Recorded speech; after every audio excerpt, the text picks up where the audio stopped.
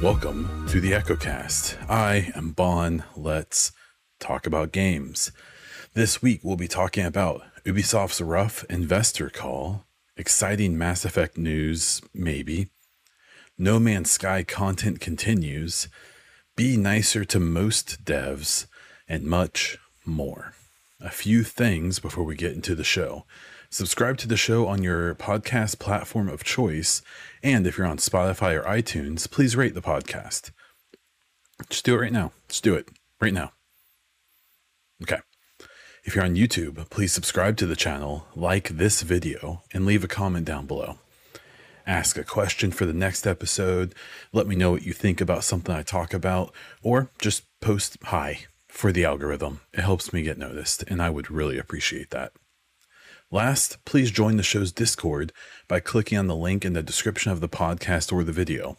We can talk about the episodes, you can ask questions for next week, we can talk about sports, we can talk about game news, we can speculate, whatever. Come over, say hi. We like new friends. Jumping into the gaming news. The first story I'm going to talk about is Ubisoft's investor call. So there was an investor call in the last day or two, and some stuff came out. So we know that Avatar is being delayed, the game that was theoretically supposed to be coming out with the movie this winter.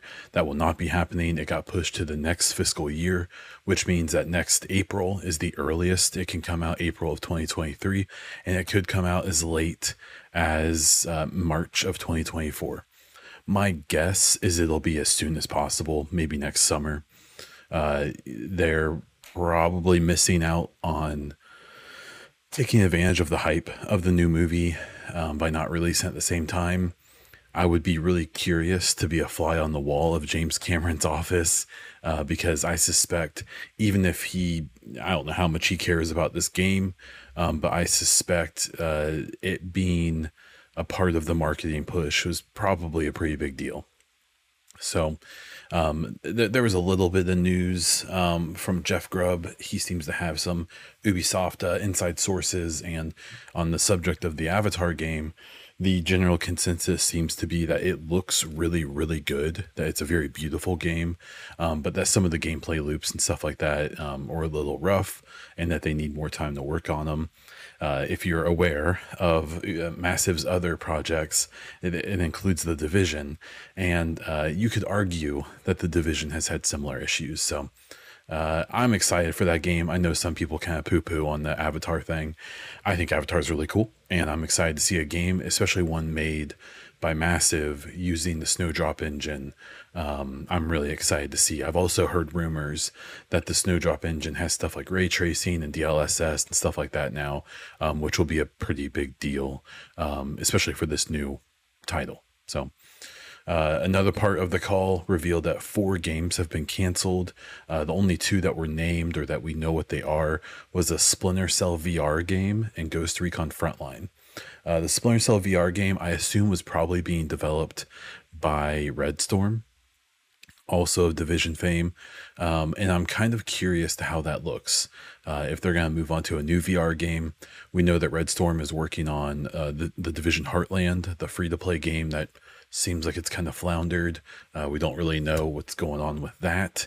And then the Ghost Recon Frontline, I believe, was being developed by Ubisoft Bucharest, who mostly is a support studio. I don't know if this is the first game that they would have been headlining, but they're not working on it anymore. I think that there may be something notable that both of these studios have helped with The Division in their past. I'm curious if either or both of them are going to be helping with the Heartland project, or if either of them are going to be brought on to help with the Division 2 and its extended content that we now know is getting a year 5. It wouldn't surprise me if either or both of those are happening. On Jeff Grubb's weekly podcast with Mike Minotti, he also did talk about he read directly from a source's messages that talked about how games that are coming in the future, like 2024, 2025, is another like Phoenix Rising game. It's going to be more of a spin-off and less a sequel, and that's awesome because that Phoenix Rising game was great, and I would love to see a second iteration where they can maybe help it find its own identity a bit. If you don't know, Phoenix Rising was a game that was based off of Assassin's Creed Odyssey assets, which explains a lot. But it was a very Breath of the Wild type game, and I loved it. I thought it was great. So more of that I am into. Grubb also seems to think that there's a decent chance of it's almost certain that the September Ubisoft Forward is going to be very Assassin's Creed focused, and that there's a chance we may see something from Splinter Cell and Beyond Good and Evil 2. So there's that. Kind of mixed news there, I think. I don't think Splinter Cell VR or Ghost Recon Frontline being canceled is a bad thing. If anything, I hope it opens up development resources for games that they should be making and not games that they shouldn't be making. The other two games I suspect were probably other like AA, like free to play titles. I'm wondering if due to the performance of some of their, the games of that style, like Frontline was going to be a free to play game. If maybe Ubisoft is changing the direction of their ship a bit. So we'll have to wait and see how that plays out in the long run. What that basically means, though, is that this current fiscal year we're in, that goes until March of next year for Ubisoft, not looking super exciting. Nothing big that we know about. Probably an Assassin's Creed game later this year, and that might be it. I'm not expecting another Far Cry, and even if we get that, I don't know who's super excited about that after 6, which seems like it was an okay game. Doesn't seem like it was a game anyone needed to play. So we'll have to wait and see. So, and another subject that I'm excited to chat about always is some Mass Effect hiring updates. I have a whole video on this on my YouTube channel. So if you go check that out, I go into a little bit more detail. But long story short, right now, and they even just posted on their Twitter today, all the positions they're hiring for, and this is still current. They only have 2 director positions that they're still hiring for the next Mass Effect. Now, let's be very clear. They are obviously extremely focused on Dragon Age right now. You see a whole bunch of listings for Dreadwolf. So they're obviously making a big push as that game enters its final year of production. So it makes sense that that's where most of the listings are. But what I noted in my video was that there were 6 or more director positions filled or available at the beginning of the year. And there's only 2 left. So I believe there's been 5 or 6 at least filled, which is exciting. That means things are happening. And it seems that the rumors that they won't start production until Dreadwolf is out seem to line up. You would think you would want all of these directors kind of in their positions before you would start production, because these directors are the people who kind of run the show, and they kind of communicate with each other, and then they kind of decipher that information down to their teams. And then obviously we know that in the last couple of weeks, we found out that Mary DeMarley left her job at Square Enix Montreal, I believe, and is now with BioWare. And we knew that. And then they officially announced, Mike Gamble put out there that, oh, she's not just with BioWare, but she's on this next Mass Effect game. I've talked about this a couple times, so I won't go too much into it. That single bit of news should be extremely exciting for Mass Effect fans. She would not have left a cushy job where she just had a lot of success, even just in the last year. She would not have left that to go to an uncertain situation because she didn't have to. She did that on her own. There's no way she got fired.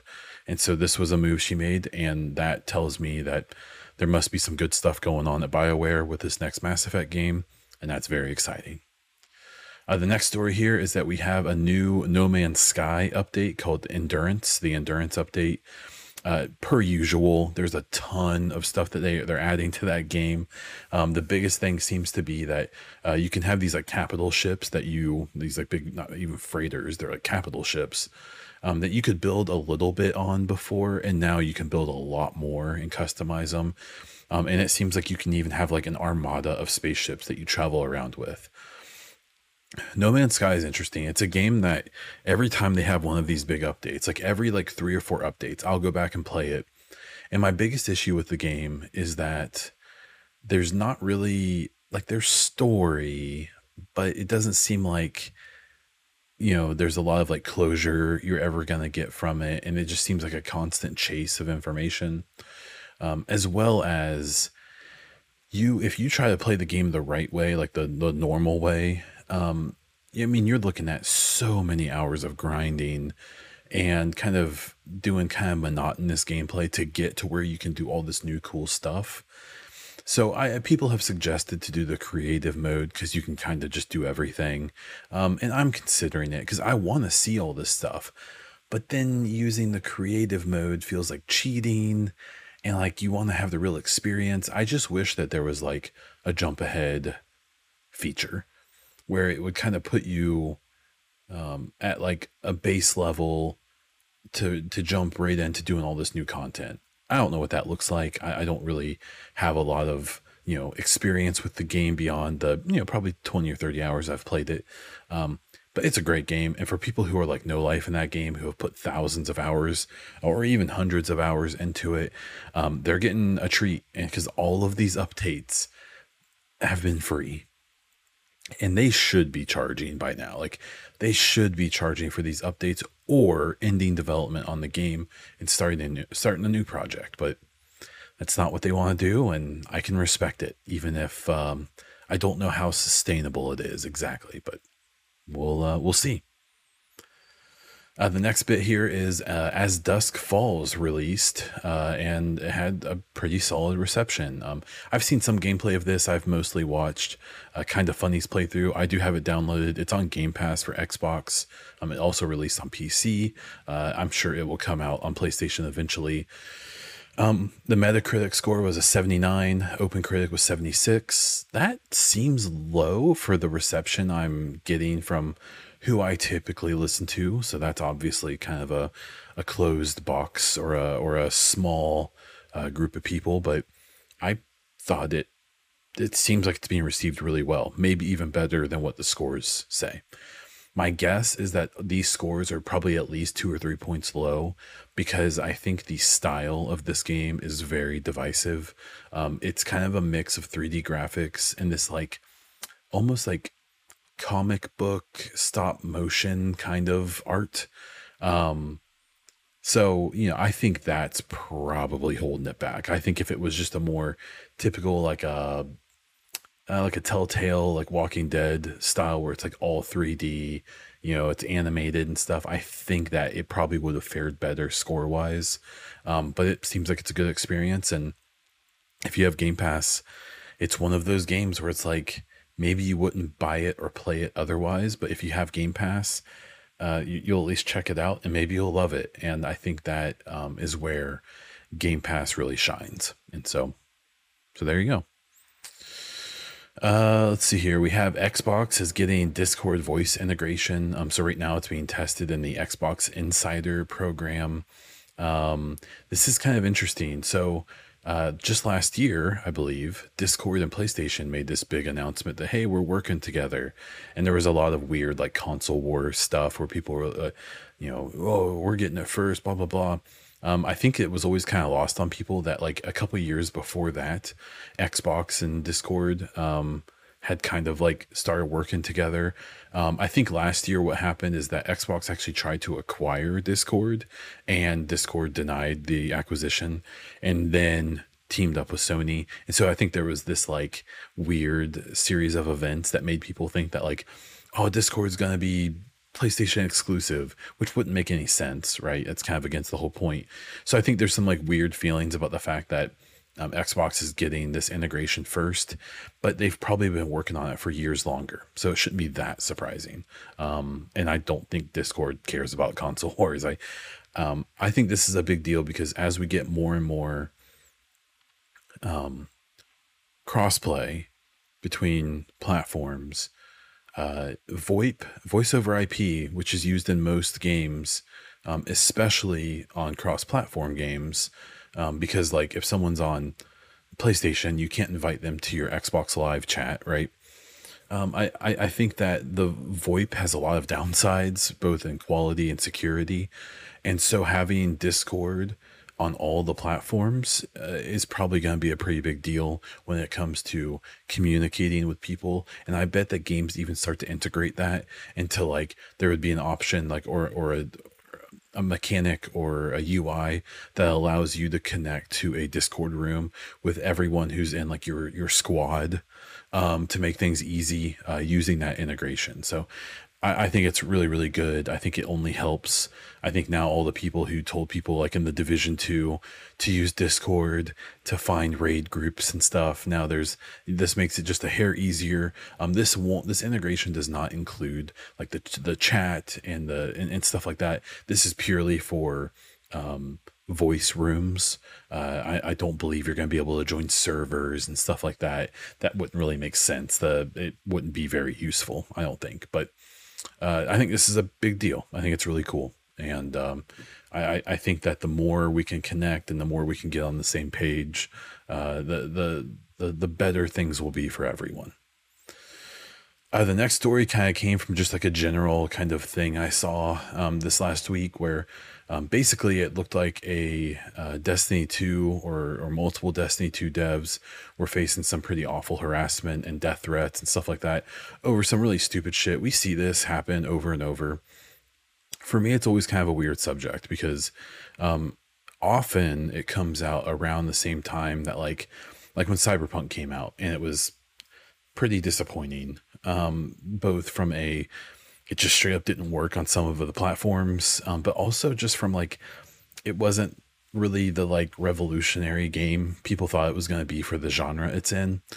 And it was really interesting because there was like a couple days of people kind of bashing on it, and then every time this happens there's always this like, a dev comes out or something, or like a director comes out and talks about the harassment they've received or their team has received, and they should talk about that, right? They should say, yeah, like we're receiving death threats, like this is so stupid, like stop. But my issue is what happens a lot with that is that it kind of mutes any discussion about things that may not be very good in the game, like things that may be a problem, things that people are upset about, and that maybe a handful of people are taking it way too far. But there has to, I think, to be like two discussions. There has to be one discussion of, how do you properly express your disappointments or your feelings or your frustrations. I always say that you should focus on the game and not the people, because no one person made any of the decisions that you're upset about. So focus on the game and don't attack the individuals who are, trying to make this product. But at the same time, just because a couple people go way too far and are really, really awful doesn't mean that we shouldn't criticize games, and that the 97% of people who don't go too far shouldn't have to be silent for fear of being one of those, really awful people. This conversation was really interesting because obviously people from all over the development, spectrum chimed in. There was one kind of interesting thing I saw, someone who got a lot of attention, who worked for a studio and that I'm fairly familiar with. And the individual who was being quoted in a bunch of articles has me blocked specifically. I feel like more than a lot of people, I've been accused of being like a shill for this company and for this, this person's work. And I can't think of any time I've ever like attacked a dev directly, which is what this discussion was about from this person. This person in particular, from what I remember, it's been a while, just I didn't like the thing that they made. And they kind of seem like they just block anyone who dares to not worship them. And so when I saw a bunch of these articles quoting this person, it was really kind of rubbed me the wrong way that this individual I found in my time interacting with them to be like hyper toxic and really awful. And to see them kind of become like the face of this conversation or at least part of it and like criticizing fans toxicity when I would argue this person was no better than any of the fans they were talking about. That kind of rubbed me the wrong way, but I'll let you read the tea leaves there and see what you think of that. I thought that was interesting. So I think this conversation is more nuanced than it often is allowed to be. I think it's obvious that people shouldn't harass devs individually. They shouldn't threaten people. This is so stupid and so vile and so immature and so silly. But I also think like this particular person, there's a really good chance that some of the instances of supposed harassment that they were talking about were probably from them being a jerk to people and then those people responding. I can't guarantee that, but like there is a point where it's like, people should attack the game, not the people. I think that's fine. But at the same time, if you're out, like shit posting and being toxic to people and being nasty, that might come back at you. And so I don't know. I feel bad for the vast majority, like 99% of devs, because they're just trying to make some money. They're trying to, do something they love, make a product that they're proud of and that they enjoy and that they have their hearts in.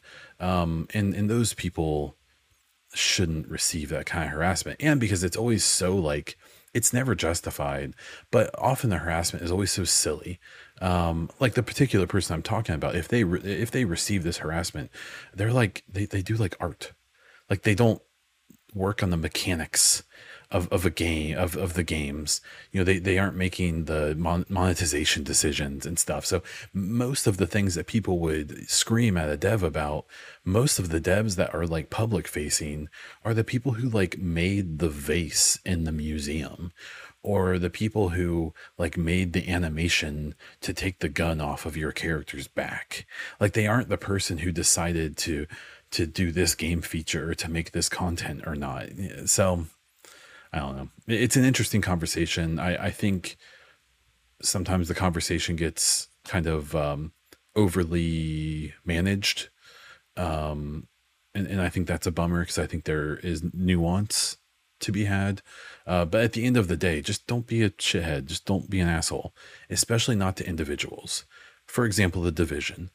If you have a problem with the Division, if you want to at the Division game Twitter account or reply like a lot of people do to a post they make and you want to let them have it, that community manager can handle it. They're just going to ignore you probably, or make like a funny quip back to you. But don't tweet Yannick. God, I can't. The number of tweets I've been tagged in where it's like a response to something I've said, or it's just a random tweet that I got tagged in where it has like Yannick and Julian Garrity and blah, blah, blah, who doesn't even work on the game anymore. I'm talking about the Division. I've been a part of so many of those where they think that like by tagging me in it, like it's supposed to add some like legitimacy.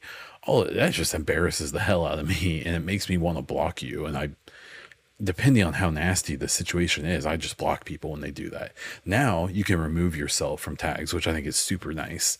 But yeah, go after the game, go after the product and not the individuals, because I can almost like 99.9% guarantee you the individual you're attacking is probably nowhere near the decision making center that you're upset about. But that's just my take. I made kind of just like a general tweet about the game delays. Obviously, this is somewhat in reference to Avatar. I think people really need to kind of reset their expectations. I think gaming has probably been changed indefinitely. I think in the next year and a half, we're still going to be seeing significant impacts from the pandemic and things being delayed and slowed down. I think that we also need to recognize that we have probably seen permanent change in the way that games are made and the way that games are going to come out. I think we're seeing that a ton of studios have moved to a full-time or at least a hybrid at work from home schedule. Obviously, that's going to get more efficient as they learn how to work with it and stuff like that. But, things are going to be kind of weird for a while. And I think that at the end of the day, game development has probably changed forever, as well as a lot of other jobs. My own job, which has nothing to do with game development, is changed forever. My job will never be the same, in like 99% good ways. And that's why I hope for all these devs. I hope for these, the developers and producers and directors and all these people. I hope that these changes have only improved their lives, because the more patience games are given, the happier the people are who are making them, the better the games are going to be. Happy people do, for the most part, good work. Overly worked and stressed out people can, but probably won't, or probably at least not going to give you their best. And, from our games, we want their best. And I think that, maybe games are going to take a year or two longer than they used to come out. Maybe games that we were hoping were going to come out this year or next year won't come out for a couple of years. I think that there just has to be kind of like a reset of expectation. And I think that game development has probably changed forever. And I don't think in a bad way. There'll be some growing pains. There will be some kind of figuring out like what works and what doesn't. And I think that's fine. But I think overall, we are in the middle or in the results of a drastic change in the way that things are done. And I don't see that going back to the way it was probably ever. And I think that's okay. And then the last story here, there's some leaked photos or some shots from the Fallout TV show, which I honestly had no idea was happening. I think Fallout's a really interesting franchise to get a TV show. I think it's interesting because they can kind of just jump onto whatever storyline they want. They can just start from something that's completely original. And then they have the benefit of there's so much lore and there is so much stuff that they can just like sprinkle in, that will make fans happy, but then they aren't like beholden to trying to stick with some canon storyline or something. They can make references to events from the games and stuff like that will kind of, ground the TV show, but they can do their own thing completely when it comes to antagonist, protagonist, story, and stuff like that. So I'm curious about something like this. I'm not going to act like I'm like waiting with bated breath for the Fallout TV show, but I mean, if I have the provider it's on, I'll watch it. I feel the same way about the Mass Effect show and I think there's like an Assassin's Creed show or something. All of these things, I'm not going to sit around and wait for any bit of news about them, but when they come up, I'll listen to the static about them, and if it sounds like people like them, I'll watch them. I'll take a Fallout TV show. Why not? Okay, so we're going to jump into some listener questions. If you have any listener questions or topics you want me to talk about next week, jump into the Discord. Link is in the description of the podcast or the video. And, let me know. Open ears. This week we have Master Prime with 3 questions. The first one, what special edition console would you like to own? I would love to have an Elite 360 again, just to put up like behind me. That system was so iconic for me in my like gaming life as a kid, as a college kid.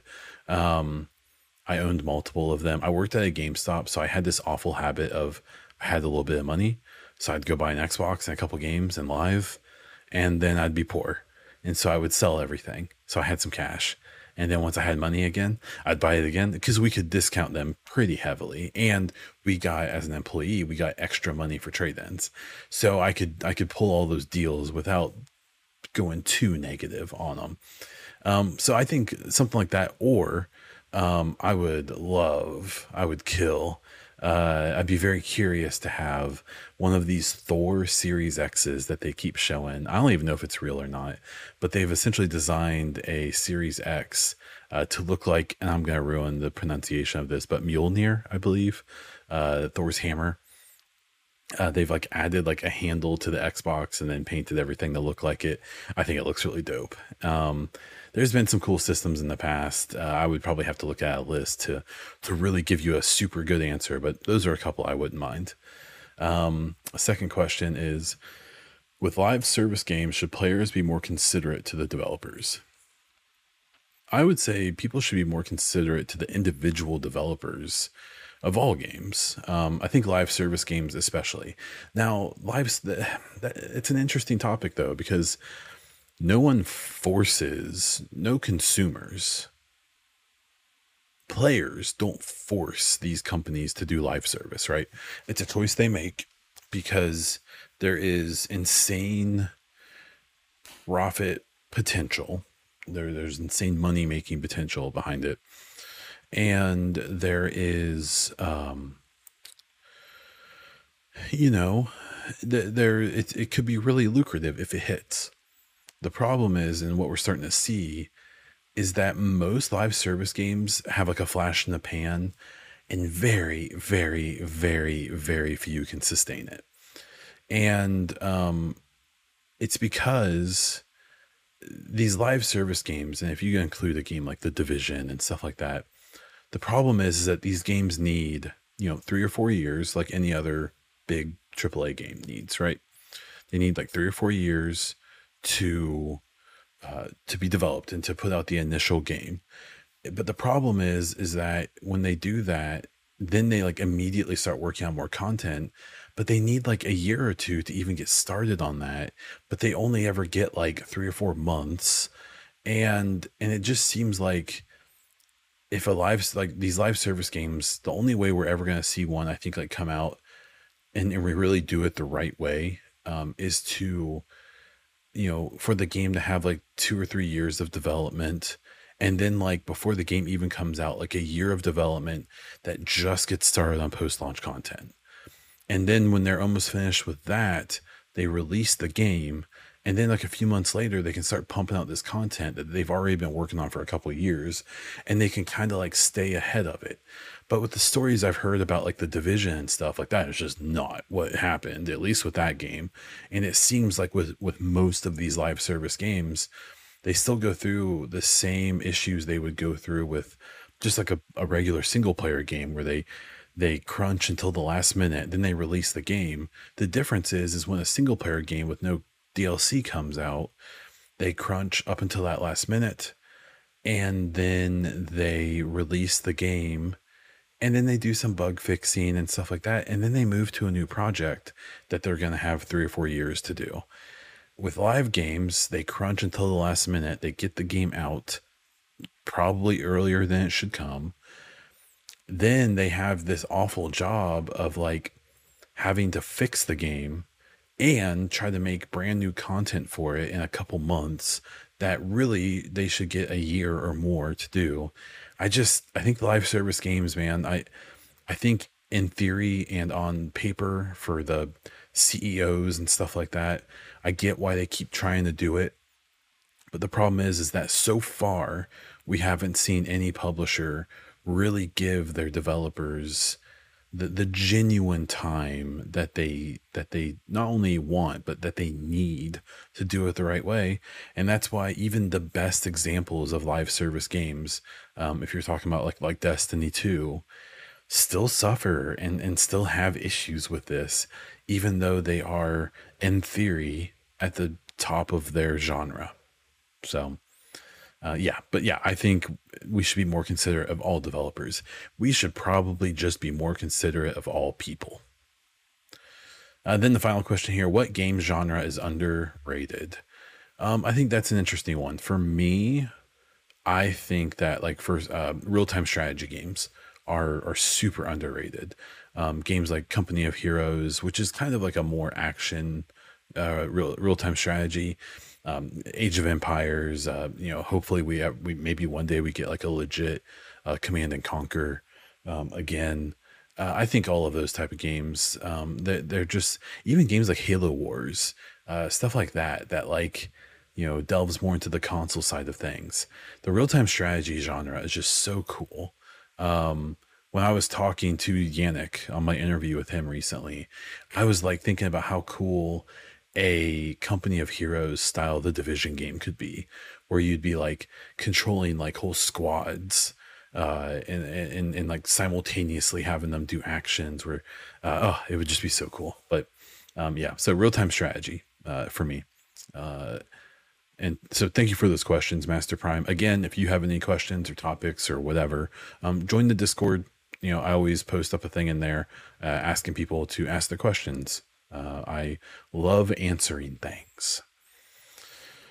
Okay, so jumping into a couple of content updates. I just recorded, and this will be out early next week, early this coming week once this show is out.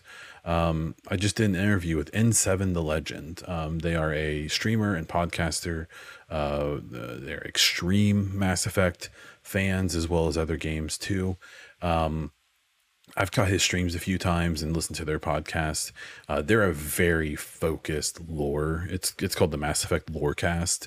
And so where I'm like kind of sussing out like speculation and little details and news and stuff like that, they're focusing more on like the lore of the game and the story and stuff like that, which is super cool. And it's really exciting that, all these years later, they're still, they have stuff to talk about. Right. So, yeah, we had a really fun chat. We have a lot of the same kind of takes and hopes and stuff like that. We definitely have some pretty significantly different hype levels and kind of the way we're interpreting some of the teasers and stuff we've got are very different, which makes for a great conversation. It was really, really fun. That will be out next week. So please be sure to check that out. That will release as an extra podcast, much like Yannick's. And it's like an extra podcast, an extra video in the EchoCast series. The next person, I believe, I touched base with Mark Dara, who is, fairly famous in the game industry for his work at BioWare. I catch a lot of his videos that he's making just about game development now, and they're extremely educational. He agreed, he's to set up a time to come on and we can chat about stuff. So I'm really excited to have him on. We haven't nailed down the time yet, so it could be a few weeks, but I will update accordingly. Just as a heads up, this is episode 194 of the EchoCast. Leading up to the 200th episode, I'm trying to do more of these interviews and stuff.